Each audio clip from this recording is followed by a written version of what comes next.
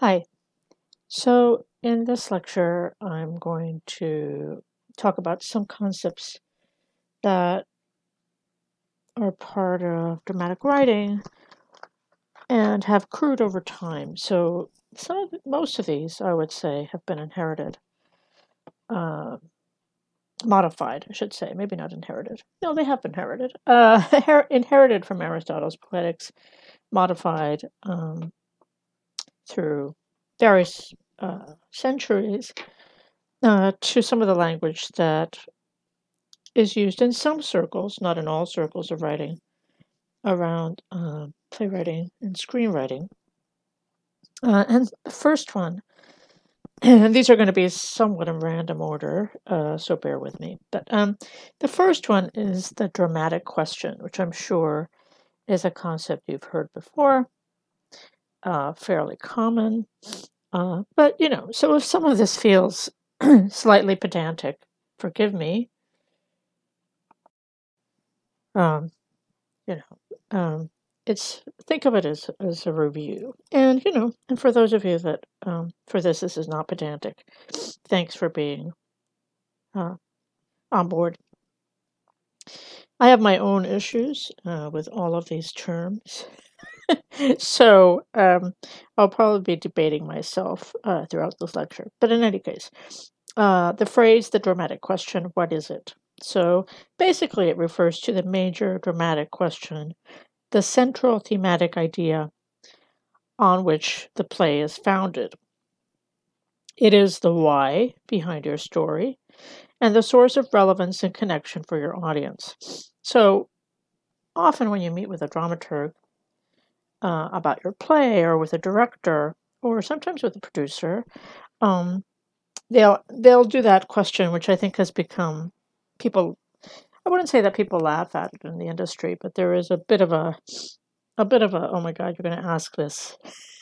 And the question is, why now, right? So people say to you, why this play? Why now? And and of course, part of that they're referring to, uh, you know, how is this relevant? What is it saying about the times that we live in? Um, those kinds of questions, which may not have much to do with the central dramatic question of your play. And I think that this is where this becomes a little bit tricky, because I think that as playwrights and screenwriters, often you're pitching a lot, uh, but you're often being asked to talk about the why now of your story, um, in ways that can, and this is my theory, can interfere with your discovering what the real dramatic question of your play is. And so it's so what I'm saying, that the tricky part of this is that it's sort of like a chicken and egg thing, right? It's sort of like you're being asked to talk about why the play is important, basically. Why is this important? Why you should produce my play? Basically, is from the writer's perspective, I think that the why now is attached to both of those ideas, right? And but the why now for your play is more about, given the dramatic situations that you've set up, what is the governing principle that's holding it together? So I think of there's a play that I'm not that fond of, but uh, Ivo van Hove did this great production of Arthur Miller's A View from the Bridge, which happens to be on demand from the platform National Theatre at Home. It's also in the Drama Online collection, digitally.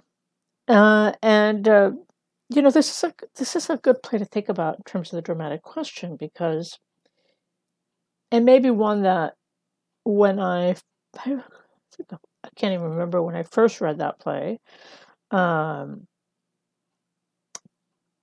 where it didn't seem as apparent to me for some reason. But somehow seeing Evo's production made the dramatic question incredibly clear. And I think that one of the genius things about that production, and I do think it's one of his best stagings, especially of modern American drama, is that he kind of stripped the play.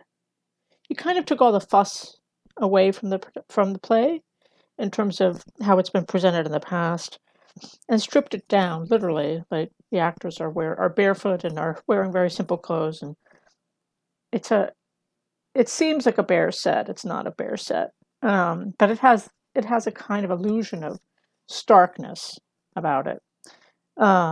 Basically, getting down to the meat of it, right? Getting down to the heart of the story.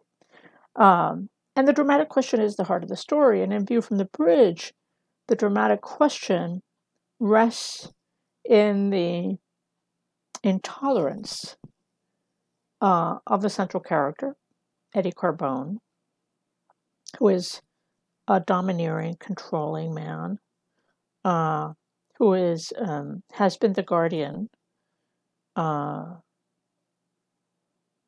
this young woman. And, he's sort of a father figure to her. And throughout the play, as she's growing up and she's attracted to men, and in this case, because it's heteronormative, and there's a kind of budding romantic relationship that's a subplot. Eddie Carbone feels his masculinity threatened, and his incestuous feelings toward this young woman kind of surface. Incestuous in the sense that he was a father figure to her. Literally, he raised her. And so there's been this uncomfortable, to put it mildly, relationship between them, but one that he's completely blind to. So, the play becomes about the recognition of that, those feelings, and his denial of those feelings. So, kind of the dramatic question centers around how he desires to control himself and his family, and that control leads to the breakdown of that family and the familial structure of neighborhood and everything that he's built up. So the kind of everything in the play is kind of pushing and pulling and exerting pressure on that central idea. So that's what the dramatic question is, right? It's like what is at the heart of the play? That's maybe a better way to say it. What's at the heart of the play, and how is it built so that everything is kind of, all the vector points in the play are kind of pointing in that direction, even if they're oblique, that they're kind of driving it forward. And often when you're writing, you may not know what the dramatic question is, so you discover it as you work on your drafts. And so I think that, so I feel like, so this is my advice, and maybe, I think every writer works differently. I would say that as a writer, I feel like sometimes it's useful to get a draft out. Susan Steinberg, who's a wonderful poet and fiction writer, talks about writing the ugly draft, like really trusting the ugly draft that you're writing. And I'm a big believer in that. I think that it's good to write the ugly draft, right? Drafts where you don't really know what's going on, and you're just kind of throwing it down, and it's messy, and it's weird, and it may not make entire sense, and all those things. Because you deserve it, right? I think that one of the things is you deserve it, and then through that, you're sort of discovering what the play is. Unless you have an incredibly strong idea that leads you into the play, which sometimes happens in the act of writing, where you're like, oh my God, here it is, right? And then you write and you discover the dramatic question along the way. So I'm going to circle back to this notion of the why now, because I know I was being slightly facetious before. In terms of when people ask you, why now, why this play, all those things. I think that question can be useful not in a pitch situation where you're pitching but more where you can sit with that question with yourself and think, why this play now, right? Like, I think that sometimes that why is this play important question, which is not helpful, uh, because art matters and shouldn't be justifying it every single second. But the more interesting part of that question has to do with your discovering, you're sitting and reflecting upon what is the true core heart of the play that you're writing. And indeed, do you have scenes that are not necessary, that are kind of obscuring the driving force of the play, the heart of it? Maybe muddling and getting in the way of that heart being revealed. And of course, all plays work differently. And for some plays, the dramatic question is more overt. I would say A View from the Bridge, again, using that example, has a very overt dramatic question, which is not to say that there's no mystery, because I think that play, one of the interesting things of that play, and I think one of the reasons I thought Evo's production was so strong, is that it reawakened the mystery in that play. I think when I first read it, and also like maybe a production I'd seen, or maybe it was the film. There was a film version many years ago, and I was just like, oh, this, I was, to put it mildly, I was a little bit bored by the play. I just thought, it felt very stodgy. It felt, in the worst case of Miller, stodgy, uh, moralizing, preachy, whatever words you want to use, when he's at his best as a writer, and I think that he was capable of brilliance. Death of a Salesman, and The Price, which I think is a fascinating play. When he was at his best, I think that the moral question at the heart of the work is illuminated in ways that are ambivalent.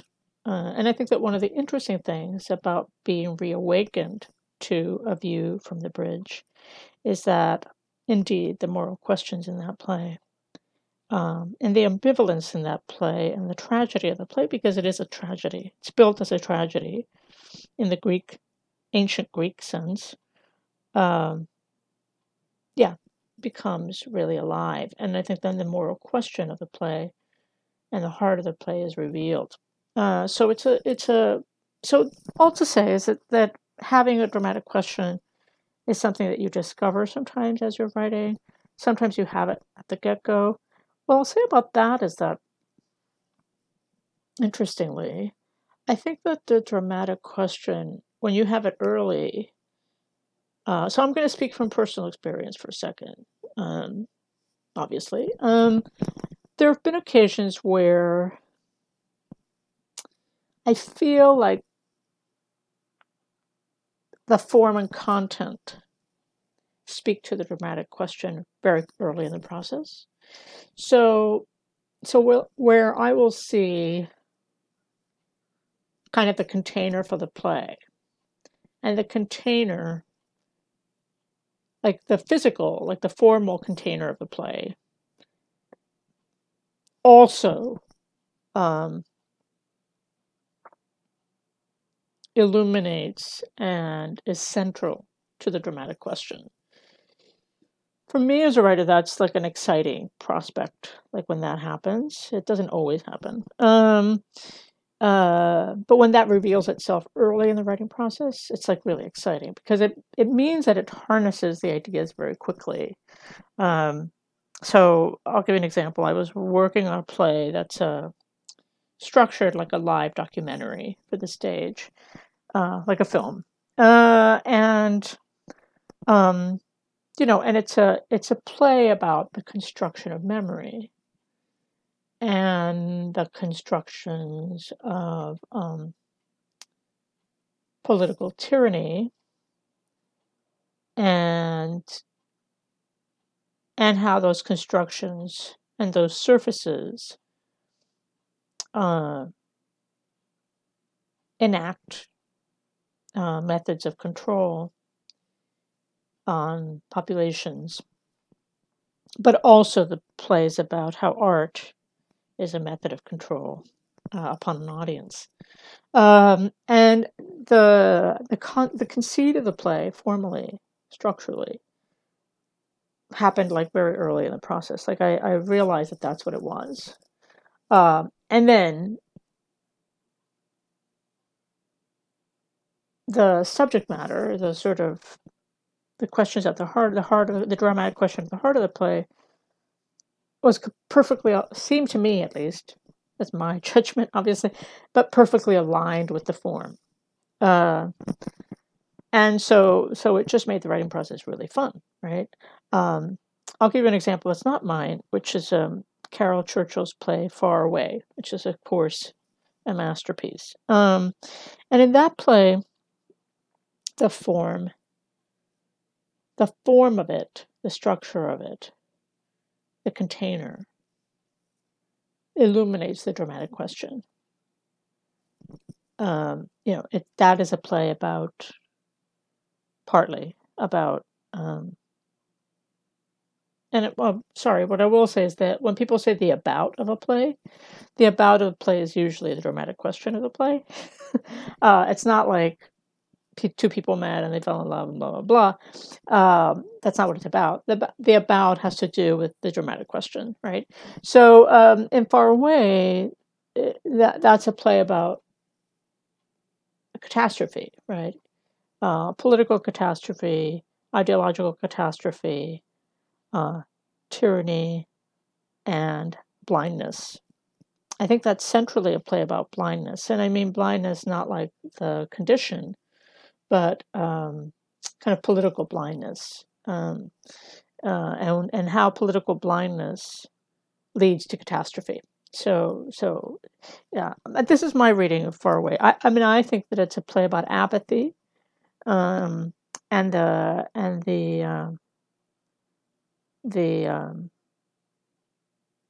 damaging nature of political apathy.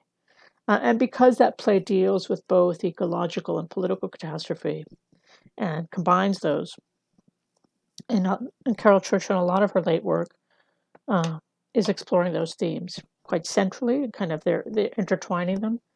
That everything in that play is sort of illuminating that idea, that central idea, to the point of the coup de théâtre moment in that play, which is there's a parade of people wearing hats that are being made by these two workers in a factory, and the people that are parading the hats are going to be exterminated, right? So there's a kind of like the workers in the factory know that they're part of a machine that's creating a process of ethnic cleansing in the society that they live in, which is an unnamed society and Far Away.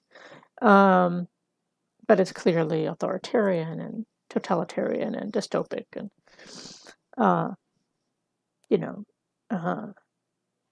the play operates on a level of metaphor. But the workers are in denial. They're not in. I would say they're in active denial, right? They're not like in denial, like they don't know. They know, but they're in active denial. They're suppressing their knowledge so that they can survive. But they're also living with that they're part of the obscenity that's being happening in their society. So, but basically their work is allowing this ethnic cleansing to occur. And that play is fascinating because the form so clearly, elegantly illuminates the central dramatic question. So I would say sometimes instead of, it's a roundabout way of saying that sometimes instead of beating yourself up about like, oh, how am I going to, what's my dramatic question? How am I going to build it? Blah, blah, blah. Sometimes the structure tells you what the dramatic question is. So so, I think that sometimes you can do a kind of outside-in approach to your writing process, where you don't kind of force the dramatic question upon the play, but you allow your playfulness with structure to kind of speak to you. I do think that structure, sort of working outside in, can be very helpful, and can allow you to discover your play, you know. Partly because I think that there's something liberating about playing with structure. It is playful, and it is, there's no pressure around it, right? You can sort of say, oh, let me try, I'll write a scene backwards, or I'll write a scene where it's all reversals, or, you just kind of are playing because you're trying to figure it out, right? You're trying to figure out what your play is. And then it allows you to find the play, right? I think that it allows you to find what's at the heart of the play. And sometimes you find the dramatic question really late, like in a second draft or a third draft, after you've written. So, yeah. So I'll say that. People talk about what are good examples of dramatic questions. In Romeo and Juliet, the question is, will Romeo and Juliet end up together, right? Like, will they end up together? No. Well, yes. Well, no. But I mean, everything in that play is about the obstacle, right? The obstacles in their way to get to them being together, and everything they do in that play is about their desire to be together. So, will they end up together? Question mark. Is what's driving the plot, right? Like they meet, there's attraction, and then the audience is like, oh, I hope they stay together. If they don't know the play, which I'm not going to assume. Some people don't know Romeo and Juliet, right? So, and then everything in that play is sort of driving toward that. Like, please, will they be together? Will they be together? And it kind of the pressure is put on the characters and the situations that they're in. Can try to answer that question or not answer that question. I think that one of the compelling notions around the concept of the dramatic question is that there are plays that don't answer, right?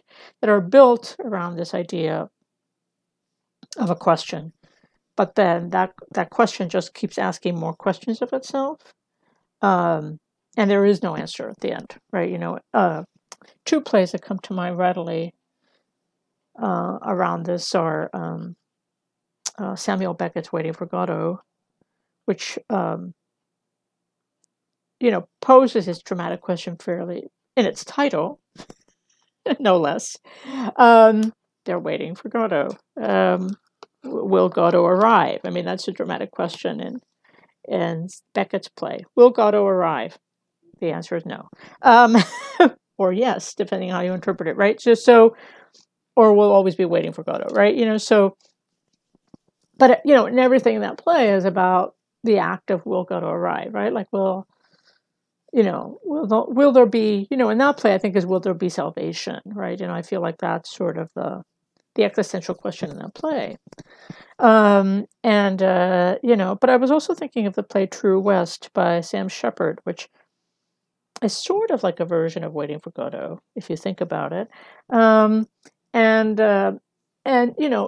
Will these two brothers ever resolve their conflict? Will they ever find peace? I feel like is more at the heart of that question. And of course, in that play, no, there is no peace for these kind of two brothers. Are Cain and Abel, right? They're kind of a Cain and Abel story. Lee and Austin in True West. And Sam Shepard, when he was asked about the ending of that play, said in an interview, he talked about the fact that for him, Lee and Austin are always going to be fighting with each other, and that the play is cyclical, and the play explores the possibility that they might find some sort of reconciliation, but in fact that for him it's a never-ending cycle. And so in that case, in that play, the dramatic question is unresolved at the end, right? It doesn't answer itself, um, which I think is exciting, right, for theater. Like we wrestle through all the stuff, we work through it. Oh, there are no answers, and I think Waiting for Godot is similar. Is kind of like will Godot arrive? That's the existential question. Um, and the answer is really, we don't know. We don't know. Who knows if Godot will arrive? But humanity waits sometimes for Godot, um, and seeks a kind of salvation for the wrongs in the world and the wrongs that are committed, and the feelings of failure and inadequacy that humans often feel in the face of catastrophic events. And Godot is an interesting play because, of course, it's a post-World War II play. And so it is really about, first of all, how do you survive catastrophe? And will there be any salvation? Excuse me, having survived, for those that have survived the catastrophe, is there salvation? And I think that's Beckett wrestling with himself in that play. In the Hunger Games, the question is, will Katniss win the Hunger Games, right? It's very simple. And then everything in that structure of the Hunger Games is around, her ability to win or not win.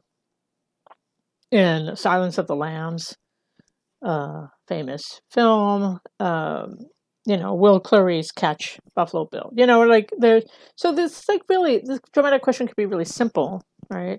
But it is what's driving them. I think that in the Aristotelian sense, it's what's driving the plot more than anything. So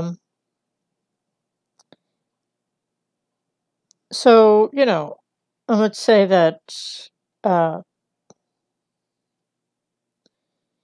the term dramatic question was originally invented to talk about plot construction of plays, but it's a term that can apply to other kinds of narrative, novels, short stories have dramatic questions sometimes attached to them. So this is not an unusual thing. The dramatic question is often related to not only plot construction, but also the idea of suspense. So, and suspense is tied to the idea of how do you hold an audience's attention. So in a really simple way, suspense engages an audience's interest because they want to find out how things turn out, right? The writer prompts the audience or raises a specific question about how things will turn out, right? Will Katniss win the Hunger Games? And so the audience is like, I wonder, will Katniss win? So this kind of like, you're kind of piquing the audience's curiosity. And there's and then you're kind of on board. So the dramatic question is, what I'm saying about that is that dramatic question is also tied to the idea of engagement and suspense. So suspense being the tension between fear and doubt, right? And but it's also the suspense of an audience, of like the element of surprise of what happens next is related to the dramatic question. Dramatic question is posed. The audience is like, oh, okay, I'm on board. Oh, what's going to happen? How is this going to be resolved? And, kind of the writer is kind of like, well, let me point you here. Let me point you here. Let me point you here. And you're kind of like, pulling the audience along with you in that regard. So I'll sort of talk about a little bit about a play that I think some people know. I think It's a play that tends to be covered a lot in modern drama courses. A good play. A play called Trifles. Trifles, Trifles, by a wonderful modern American writer from the early part of the 20th century named Susan Glaspell. Susan, Susan, Glaspell, Glaspell. Play is called Trifles, Trifles. And so I'm just going to give you a brief rundown of Trifles. In Trifles, there are 5 people that walk into a kitchen of an Iowa farmhouse on a winter morning.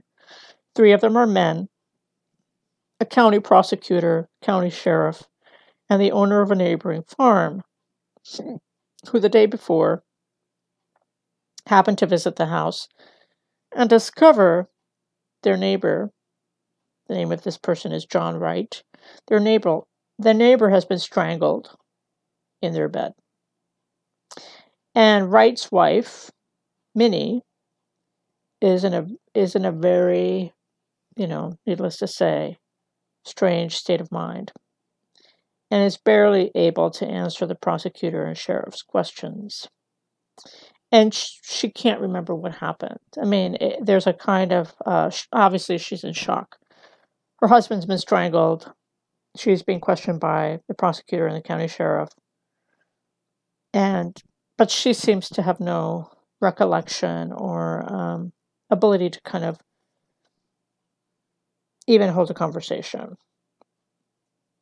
So, and I mentioned there were 5 characters. So there's 2 other characters. There's 2 women, the wife of the sheriff and the wife of the neighbor. And they have also come along to gather some clothes for Minnie, who is, in a state, but is also being taken to jail on suspicion of murder. Right, the husband is strangled in bed. The wife is in a state. The sheriff and prosecutor believe that she strangled him. Basically, that's sort of what kicks the play off. So the 2 lawmen that have come in, the prosecutor and the sheriff, have come to try to discover what might have been the motive, right, for her to have killed her husband. Without a motive, obviously, the prosecutor can't prove an essential statutory element of the crime of murder in first or second degree. So Glaspell, the writer, brings out, she has the prosecutor ask the neighbor to review the events of the day before, early in the play. And basically what happens is that you get a lot of exposition, right? Neighbor, what happened before you discovered that this man was strangled in their bed? And the character is like, let me tell you what happened. But, what I'm saying about Trifles is that it establishes the dramatic question really early. And it directs the audience's attention to the events that immediately follow. Will a motive be found? Right? This is sort of what's driving the plot. Man is strangled. We think it's the sheriff thinks it's the wife. What's the motive? Right? And the play is going to be about discovering what the motive is. Maybe. Or maybe that's just a MacGuffin, right? But that's what's sort of driving the plot. So it turns out that while the men are off stage searching for clues, outside in the barn, the women who've been puttering about the kitchen are curious about details. They're just discovering that are disarray in the house. And they start to reminisce about Minnie, the wife, before and after her marriage. And the women come upon a key clue that enables them to construct what happened and why Minnie strangled her husband, maybe in an act of insomnia, like rage and insomnia. So not a conscious act of murder, but a kind of sleeplessness that leads to murder. So the initial dramatic question is answered. And you think, well, then the play is over. But no, it's not. This is what's interesting. So what Glaspell does is really fascinating is that you think, oh, well, we have the answer. The dramatic question was, is there a motive? These women are in the barn talking about what could have possibly happened. They're putting pieces together and they come upon this. And we think, well, then we've got the answer. But then what happens is that this gives rise to a new interest in the audience and hopefully in the writing, which is, will the two women, one of whom is the sheriff's wife, reveal what they have discovered to the men? So the dramatic question that's initially posited, what's the motive, turns into having the information. These women have pieced together what they think is the motive. What are they going to do with it? Right? So that becomes the new dramatic question of the play, which builds upon the existing dramatic question and actually moves the plot into the second gear. So this curiosity around this, will they tell, basically, will they tell the law what happened, makes for a new dramatic question. And then this is resolved in the climax of the play, which takes place literally, you might be surprised, at the very end, like literally the last two lines of dialogue constitute the denouement, the ending of the play. Now, you could probably think about trifles in a different way, which is the dramatic question could be, will the prosecutor come away with the motive he needs to get a conviction? This question is more specific than the one taken as initial in the account. Will a motive for the murder be found? If this is how you describe the dramatic question, then it's clear that curiosity is not resolved until the end of the play, when the women decide whether to tell the men what they have discovered. But,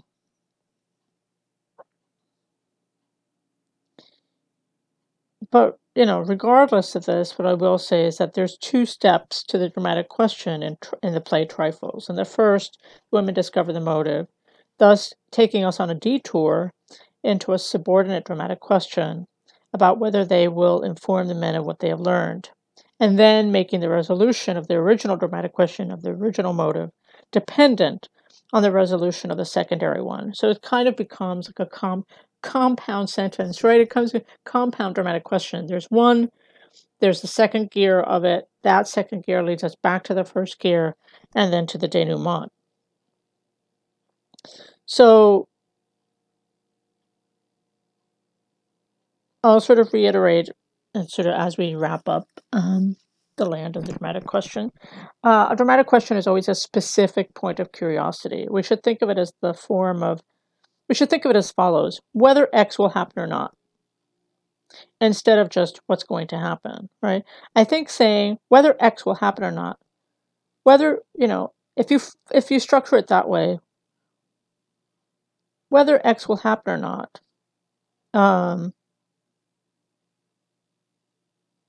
gives you a kind of forward momentum, as opposed to what's going to happen, which has a more passive construction around it. And then you could get a little bit more specific, which is whether X will happen or not, and if so, exactly how, or if not, precisely how and why not, right? That gets you into plot. Really super simple, right? So the dramatic question, whether X will happen or not, and if so, exactly how, or if not, precisely how and why not, right? So, and again, I think of like Doll's House is structured this way. There's a lot of plays that are structured this way. Not all plays, but a lot of them that are more conventionally drawn have at their root this kind of compound dramatic question, and a plot that sort of allows that to kind of reveal itself along the way. Suspense is only one of the ways stories and plays can be designed to hold audiences' interest. So, some stories forego getting us to wonder about whether certain outcomes will be realized and seek to interest us instead in finding out why something has happened or some other aspect of the meaning of events. And even stories that heavily exploit suspense can offer more to engage our interest in much more. A reader whose attention is restricted to suspense is not only incapable of deriving pleasure from works that are constructed on different principles, but is condemned to only a superficial appreciation of what is going on in many a work that is artfully constructed around suspense. When we are in suspense, the facts that eventually resolve our suspense acquire a certain emphasis, and skillful authors make sure that emphasis occurs to no point. Instead, they will arrange for that emphasis to fall upon facts whose concrete connotations somehow lead to thematically relevant issues. Sophisticated readers, therefore, will be in the habit of not only enjoying the resolution, but of being curious about the larger ramifications of whatever cluster of facts that answers each dramatic question it has been hooked by. Some stories turn upon a single dramatic question. Others are built upon a chain of dramatic questions, in which the resolution of one gives rise rise in turn to the emergence of another. Hence the trifles example. Suspense plots that strike us as unified and coherent will not just present us with a succession of dramatic questions. Instead, the questions will be linked by a particular sort of logical dependence, cause and effect. The resolution of one will be the condition for the next one's being relevant to occur, etc. There's a film which you have, if you haven't seen, I urge you to watch. It doesn't get a lot of love, I think, in film studies or even in dramatic writing studies, for reasons that escape me. But it's a film called Michael Clayton. It starred George Clooney and Tilda Swinton. And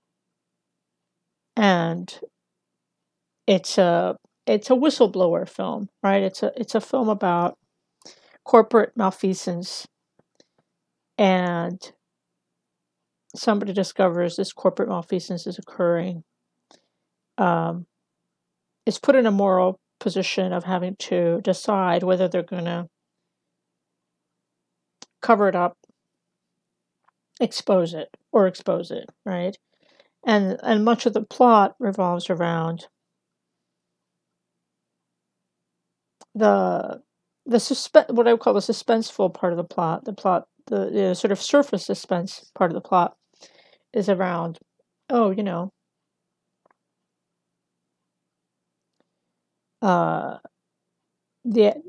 exposing this is going to ruin this person's life. They're in danger. How are they going to get out of it? How are they going to survive? And it puts them in a thorny position. And that story is structured around a kind of coming into their own, like the George Clooney character, Michael Clayton, comes into their own. They start as somebody who is like, who doesn't want to be a whistleblower.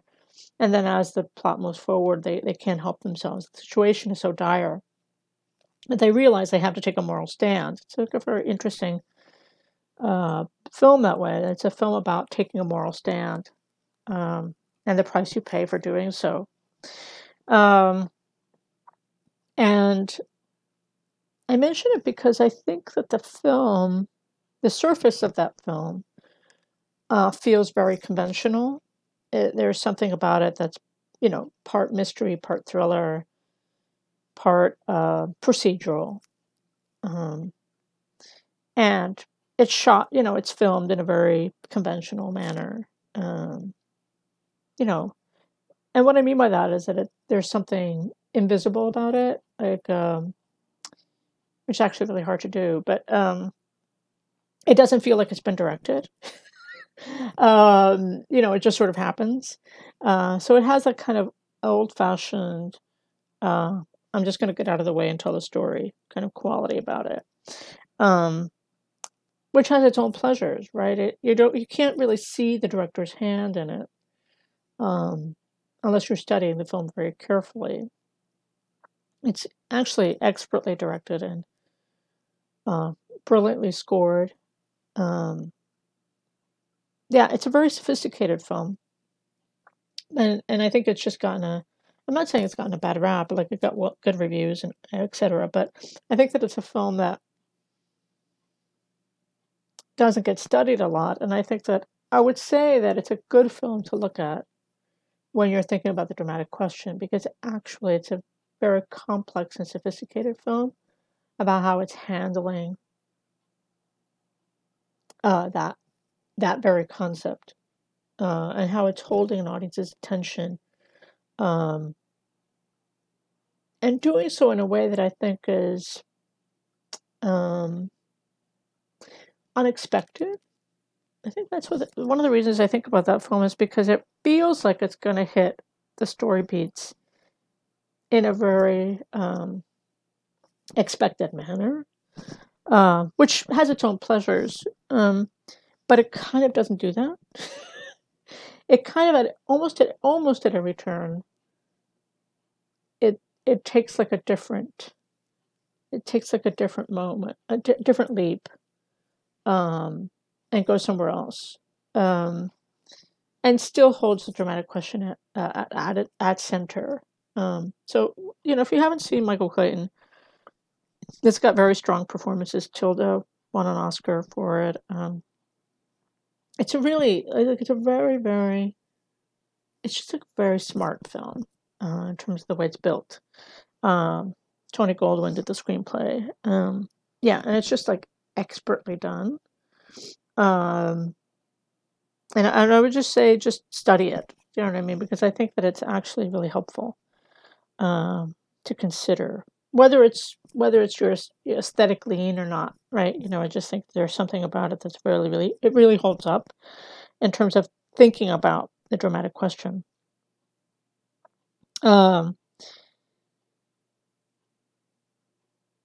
So I'll say a couple more things about the dramatic question before I sign off on this lecture. If we undertake to organize our reflections on our experience of a story in light of the concept of dramatic question, we will end up frustrated rather than furthering our insight if we look for the dramatic question. To do this is to proceed from a false assumption that a unified work of art will be structured around a single point of suspense, right? So I think this is worth saying, because I think that as writers, you're going to be asked, and certainly in classroom situations, what's the dramatic question? And then everything has to be structured around that, right? That is a false assumption. The dramatic question kind of leads, and it helps you organize your plot. But, it doesn't mean you can't take detours and all these things when you're writing. But it also, I think the fallacy around the assumption that it is the only way to make a unified work of art gets you out of thinking of more sophisticated ways of thinking. I think when you're writing a very short play, it's actually really helpful to think about the dramatic question early, because you don't have time, right? So if you're writing 10 minutes, you actually don't have a lot of time to develop anything. You can tell the world in 10 minutes, by the way, but you don't have a lot of time to develop. So I think that it's useful to kind of create a kind of beautiful jewel of a play. It still can be tantalizing and mysterious, but that has an elegance about it. I'll reiterate on this in just a second. So to do this, to proceed from the false assumption that a unified work of art will be structured around a single point of suspense. As soon as we come up with one, we'll stop our examination rather than ask ourselves what suspense, uncertainty this may have been designed to give rise to, and what previous point of suspense was resolved in a specific way in order for this one to have arisen. That is, as a viewer of work, as a reader of work, we want to look for additional dramatic questions, and we want to get clear on a network of conditional relations that make them together amount to a coherent and unified sequence. So, I think this is key, right? What you're looking for is not one dramatic question, but additional dramatic questions that allow for a network of conditional relations to kind of make the story happen, make the plot happen. So this is, like, I think, a really helpful way of thinking about this. Dramatic question is not the same thing as exposition. It is not. If these terms mean the same thing, then there's no chain of successive dramatic questions. Or we'd have to stretch the term exposition to cover the unfolding of information throughout the plot until its final dramatic question gets posed. And then we need to devise some new term to cover what the term exposition now points to. There's an additional reason why you want to keep the two terms distinctly in your mind. They're related to each other as a means to an end. The point of exposition is to put the initial dramatic question on the table. The term exposition reminds us that even if the author has decided on what is to be the initial dramatic question, the problem of exposition, literally putting out, setting forth, still remains. How will this speedily and relatively unobtrusive, how will this be accomplished? How will the necessary background history and facts be worked in that the audience's curiosity about what will happen be aroused? So even if you want to plunge your audience immediately into the dramatic question, it can take some imagination and revision to figure out how to do this. Keep the two, I'm just going to reiterate for a second, keep the two concepts in your mind as separate: dramatic situation and exposition. The dramatic situation presented in the exposition may or may not correspond to the dramatic situation. So this probably doesn't make sense. So I'll kind of let me rephrase this. Stories that set out to raise dramatic questions generally arrange eventually to resolve them, but not every story will do so. In rare cases, all the authors will choose to frustrate the audience's wish for resolution of the final dramatic question.